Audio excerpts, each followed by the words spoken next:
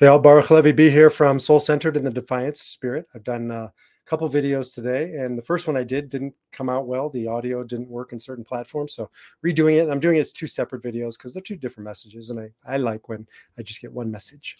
The first message, if you haven't listened to it, the previous video was make a stand in your life to find meaning, make it the defiant stand. And this one is get over yourself. It's almost sort of a continuation of the previous video.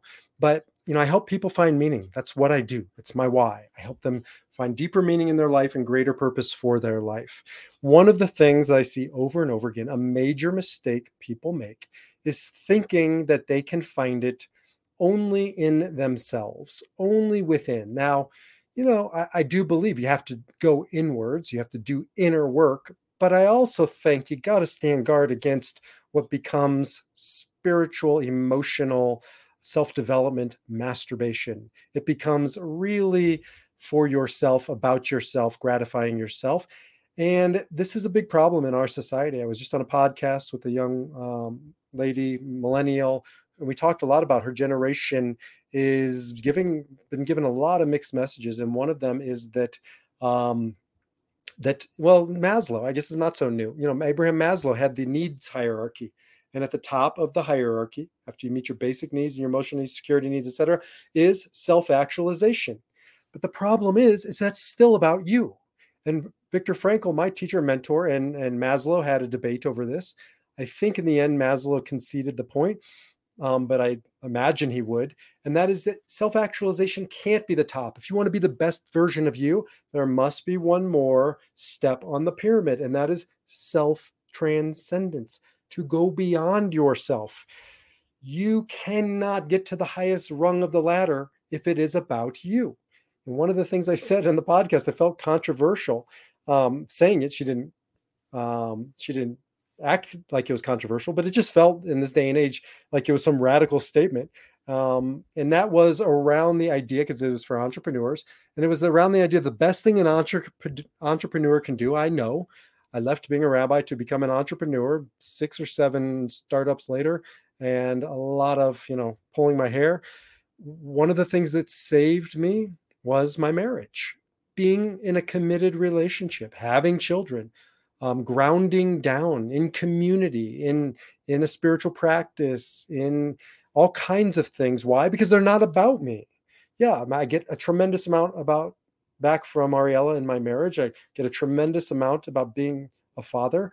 But at the end of the day, that's not what it's about. It's about me giving and providing. It's part of my daily mantra and mission, right? Mentioning Ariella, mentioning my kids as the center of my existence, and they ground me and they transcend me.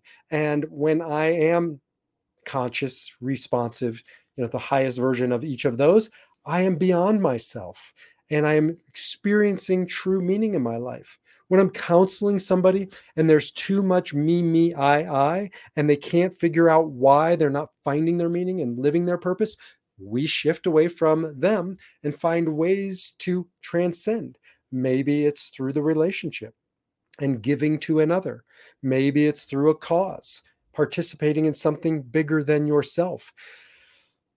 Albert Einstein said, you can't solve a problem on the level it's created, meaning you need outside energy, right?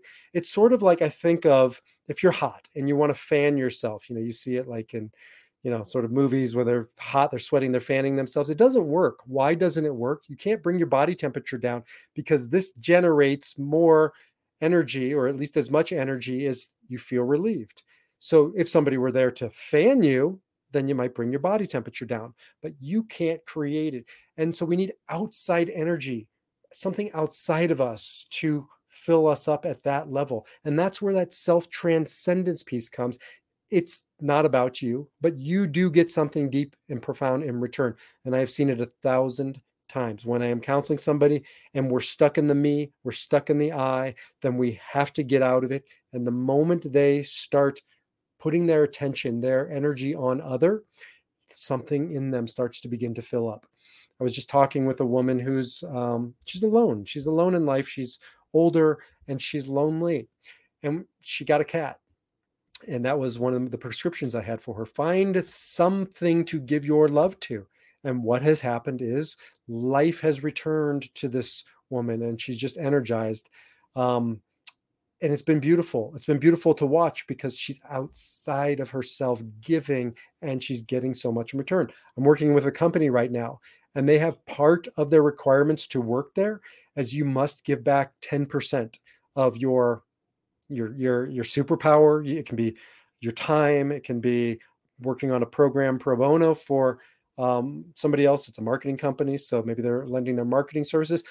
It's genius. It looks magnanimous, and it is coming from that place. It's coming from a very good place.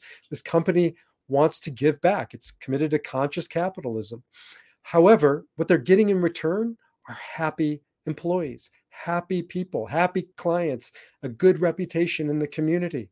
And it's just been remarkable to see both this working at an individual level, but also at a global level, seeing when a company can transcend themselves. So whether you're an individual or whether you own a company, think about a pathway to deeper meaning and greater purpose is not by going inward, but going outward, not to focus more on self, either yourself or the company, but to get beyond yourself, to transcend yourself as a pathway to deeper meaning and greater purpose in your life. If you want more, jump over to defiantspirit.org.